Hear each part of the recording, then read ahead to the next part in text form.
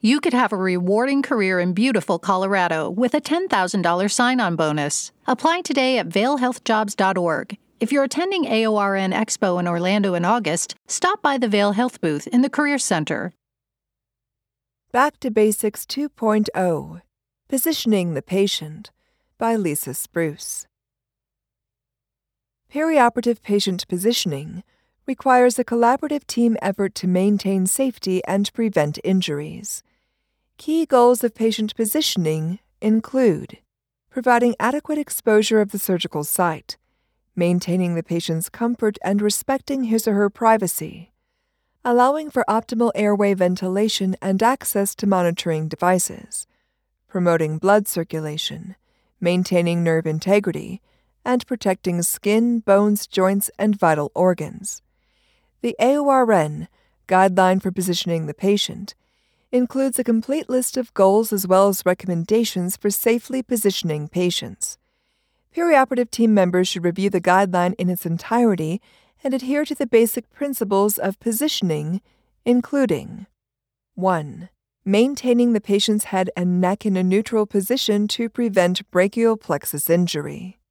2. Repositioning the patient's head to decrease scalp pressure and subsequent breakdown. 3.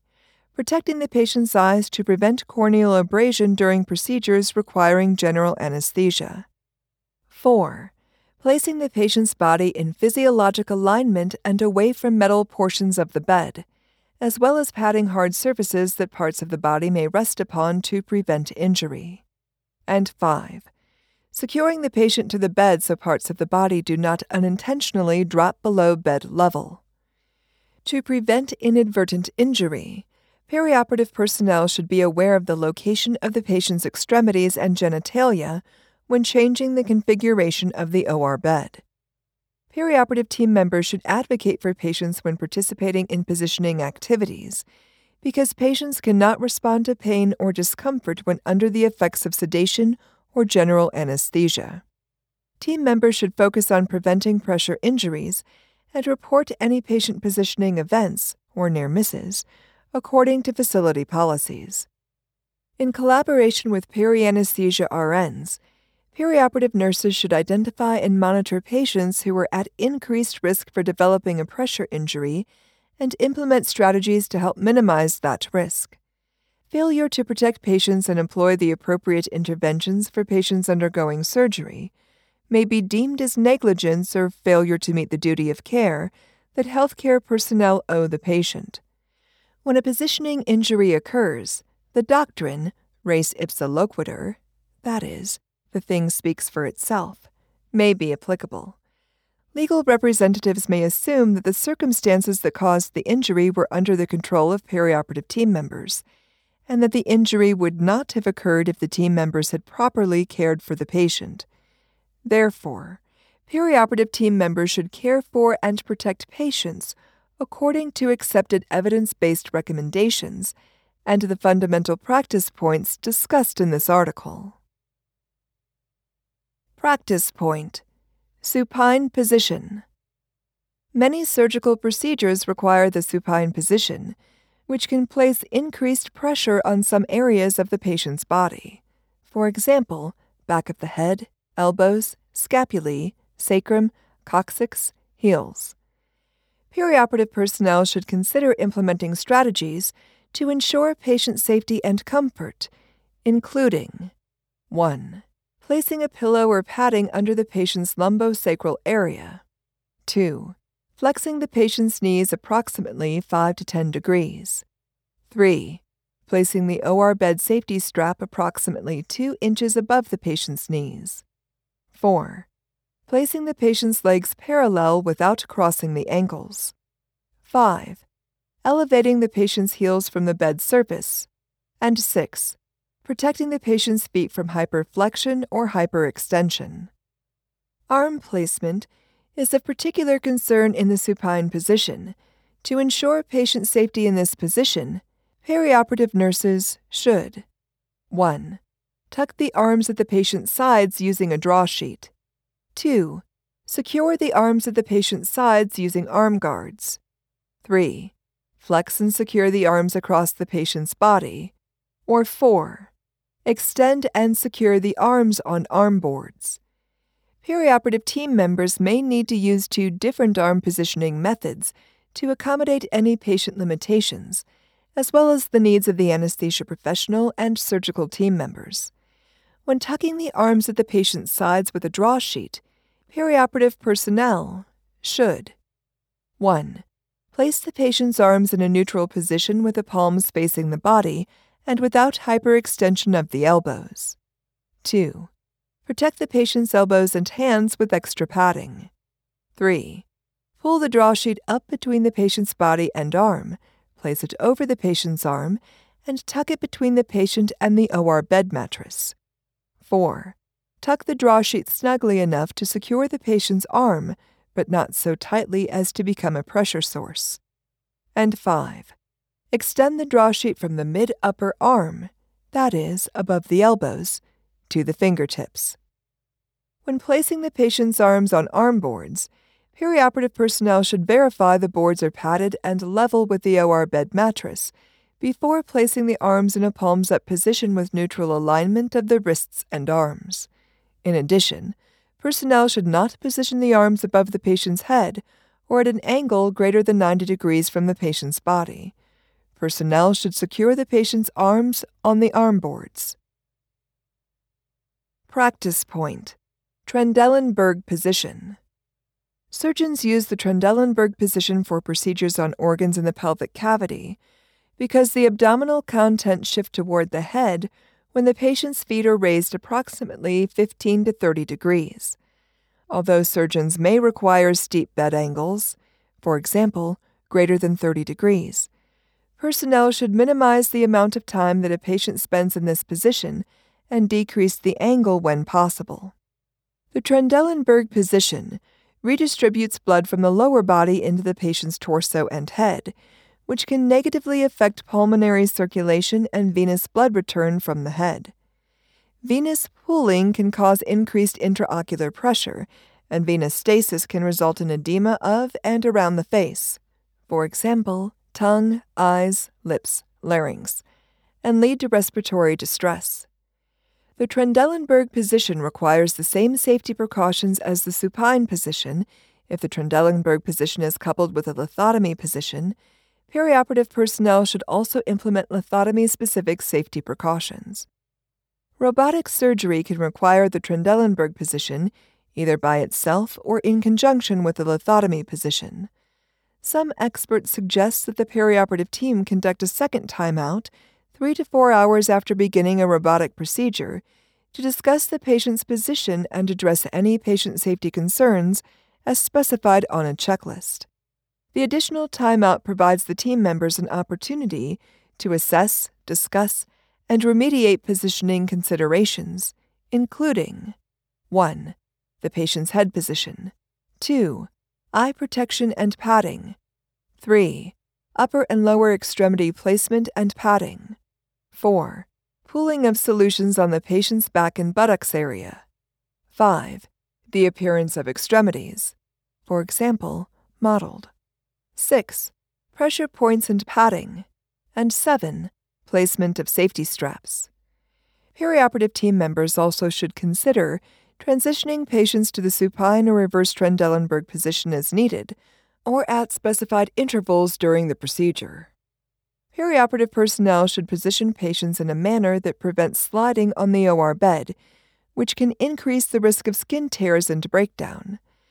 Preventing shear forces helps to reduce pressure on the brachial plexus and strain on the abdominal wall. To prevent sliding, perioperative personnel can place convoluted foam or viscoelastic gel overlays on the OR bed, or use vacuum-packed positioning devices to maintain the patient's position. However, personnel should not use shoulder braces because these can cause acromial compression resulting in a brachial plexus injury. Likewise, personnel should not use circumferential wrist restraints, which can pull the humeral head downward and cause a brachial plexus injury. After placing the patient in the Trendelenburg position, the anesthesia professional should verify the patient's airway device is secure and take corrective actions if needed.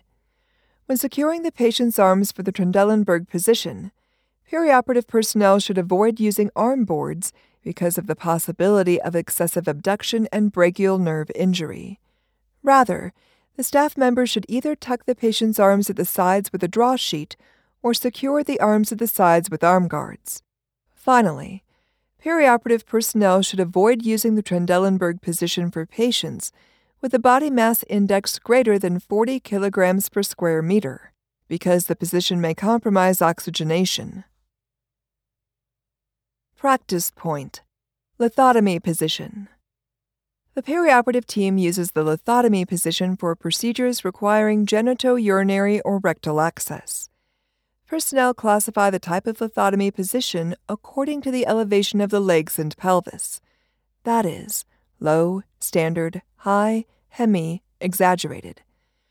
Raising the patient's legs causes blood to flow from the legs into the central circulation, which decreases leg perfusion and increases cardiac output and venous return. Leg elevation can cause respiratory compromise because the abdominal organs shift upward and increase pressure on the diaphragm.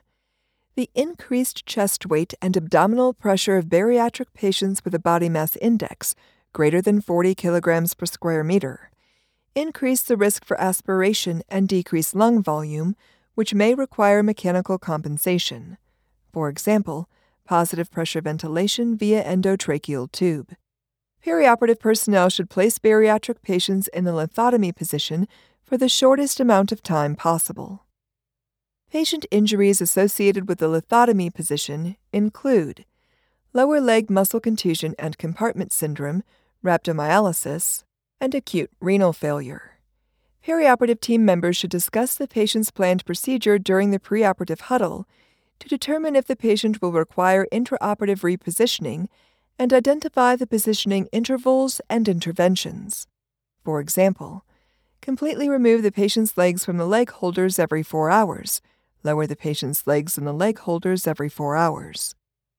When placing patients in the lithotomy position, perioperative team members should apply the same principles as for the supine position. In addition, they should 1. Place the patient's buttocks even with the lower break of the OR bed, with the sacrum on the surface of the bed. 2. Place a positioning device under the patient's sacrum to help support the hips in the exaggerated lithotomy position. 3. Avoid excessive flexing, rotating, or abducting of the hips, especially with candy cane-shaped leg holders. 4. Place the leg holders at an even height. 5. Provide support for as much surface area of the patient's legs to redistribute pressure and help prevent pressure injury. 6. Place the patient's heels in the lowest position possible. And 7. Avoid resting the patient's legs against the posts of the leg holders to prevent a common perineal nerve pressure injury. 2 staff members should place the patient's legs in the leg holders and coordinate positioning to allow for both simultaneous placement and the physiological adjustment resulting from the shift in circulatory volume. During the procedure, scrubbed personnel should avoid leaning against the patient's legs, which can cause abduction and external rotation and lead to femoral neuropathy. At the end of the procedure, 2 staff members should use a 2-step process that includes 1. Slowly removing the patient's legs from the leg holders simultaneously and bringing them together. And 2. Simultaneously lowering the patient's legs to the OR bed. Practice point: prone position. Surgeons use the prone position to perform procedures on the dorsal side of the patient. For sacral, rectal, or perineal procedures, surgeons may require a variation of the prone position, that is, jackknife or cross-key position, in which the patient's head and feet are lower than the torso and pelvis. Prone patients are at risk for a variety of complications, including 1. Increased abdominal pressure and bleeding. 2. Abdominal and limb compartment syndrome. 3. Nerve or pressure injuries. 4. Cardiovascular system compromise. 5. Stroke. 6. Liver dysfunction. 7. Ophthalmic injury. 8. Oropharyngeal edema. 9. inadvertent airway device dislodgement, and 10. Venous air embolism. When placing patients in the prone position, perioperative personnel should elevate the head of the OR bed 5 to 10 degrees to help reduce venous congestion in the face, intraocular pressure, and facial edema. Perioperative personnel can place the patient's head in a positioner designed to help maintain a neutral alignment, protect the patient from facial pressure injury, and maintain airway devices. However, the staff member should avoid using horseshoe-shaped head positioners because pressure may cause postoperative vision loss. Perioperative personnel should monitor the patient for direct pressure on the eyes during the positioning process and surgical procedure. The patient's airway device may become dislodged when personnel turn the patient to the prone position. The anesthesia professional should assess the airway maintenance device after the patient is placed in the prone position and remediate any placement concerns. Prone positioning steps include 1. Placing 2 chest supports from the clavicle to the iliac crest to facilitate chest and abdominal expansion and decrease pressure on the abdomen. 2. Verifying that the patient's breasts, genitalia, and abdomen are free from pressure or torsion. 3. Padding the patient's knees and placing padding under the patient's lower legs to elevate the toes from the bed and to prevent pressure on the toes. And 4. Ensuring that a patient transport cart or bed is easily accessible for rapidly placing the patient into the supine position, for example, for cardiopulmonary resuscitation. Arm positioning methods for prone patients include 1. Tucking securely but not tightly at the sides with a draw sheet. 2. Securing at the sides with arm guards. 3. Placing on padded arm boards that are parallel to the OR bed. Or 4. Placing on padded arm rests with articulated joints. Perioperative personnel should place arm rests with articulated joints at a level below the patient's chest. Personnel should secure the arms to the arm boards or arm rests with palms facing downward, maintain a neutral arm alignment, and avoid abducting the patient's arms more than 90 degrees with the elbows flexed. Conclusion. When participating in positioning activities, all perioperative team members should advocate for patient safety and apply evidence-based principles of patient positioning.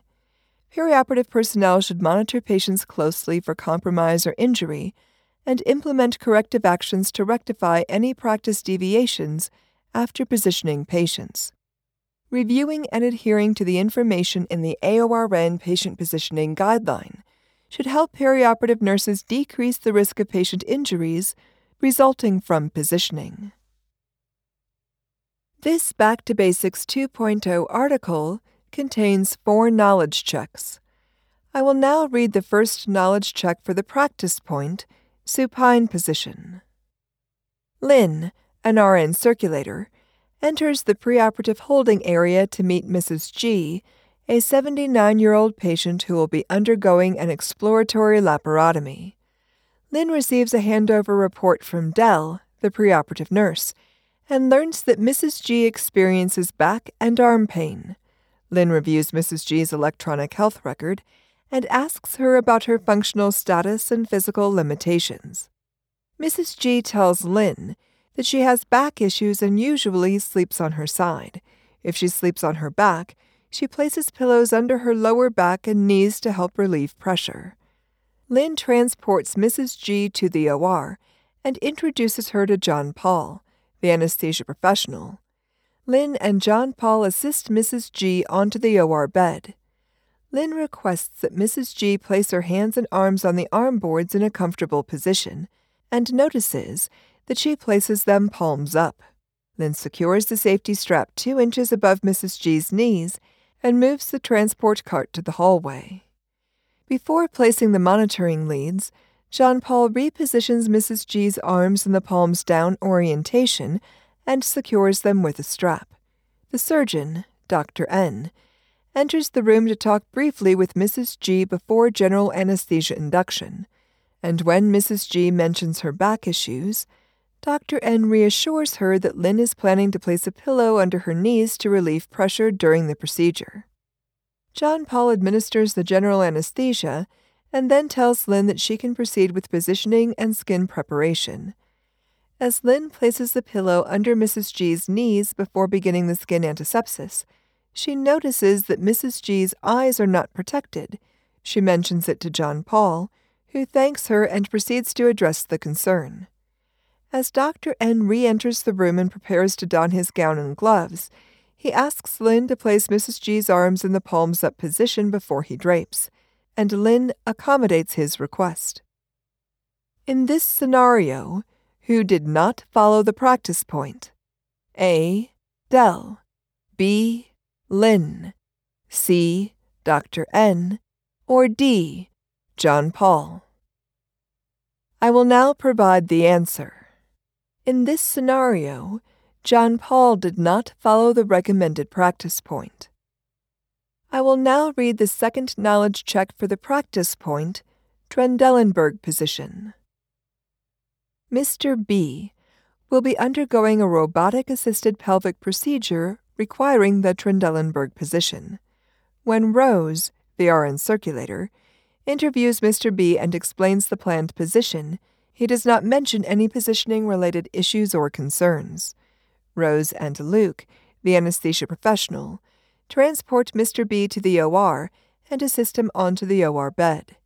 When Dr. V, the surgeon, enters the OR, she reminds Rose and Luke that the procedure may last 6 hours and requests that the team complete a second timeout 3 hours after the beginning of the procedure to assess Mr. B's condition and address any identified safety concerns. After induction, Dr. V assists Rose, Luke, and Misha, the assigned surgical technologist, with positioning Mr. B. When Misha volunteers to obtain shoulder braces to help secure Mr. B to the OR bed, Luke reminds Misha that the braces are no longer available in the department because of the risk of patient injury. The procedure begins and proceeds as expected. At the designated 3-hour point, Rose calls for the second time out. Luke reports no anesthesia concerns and states that the vital signs are stable with minimal blood loss and adequate urine output.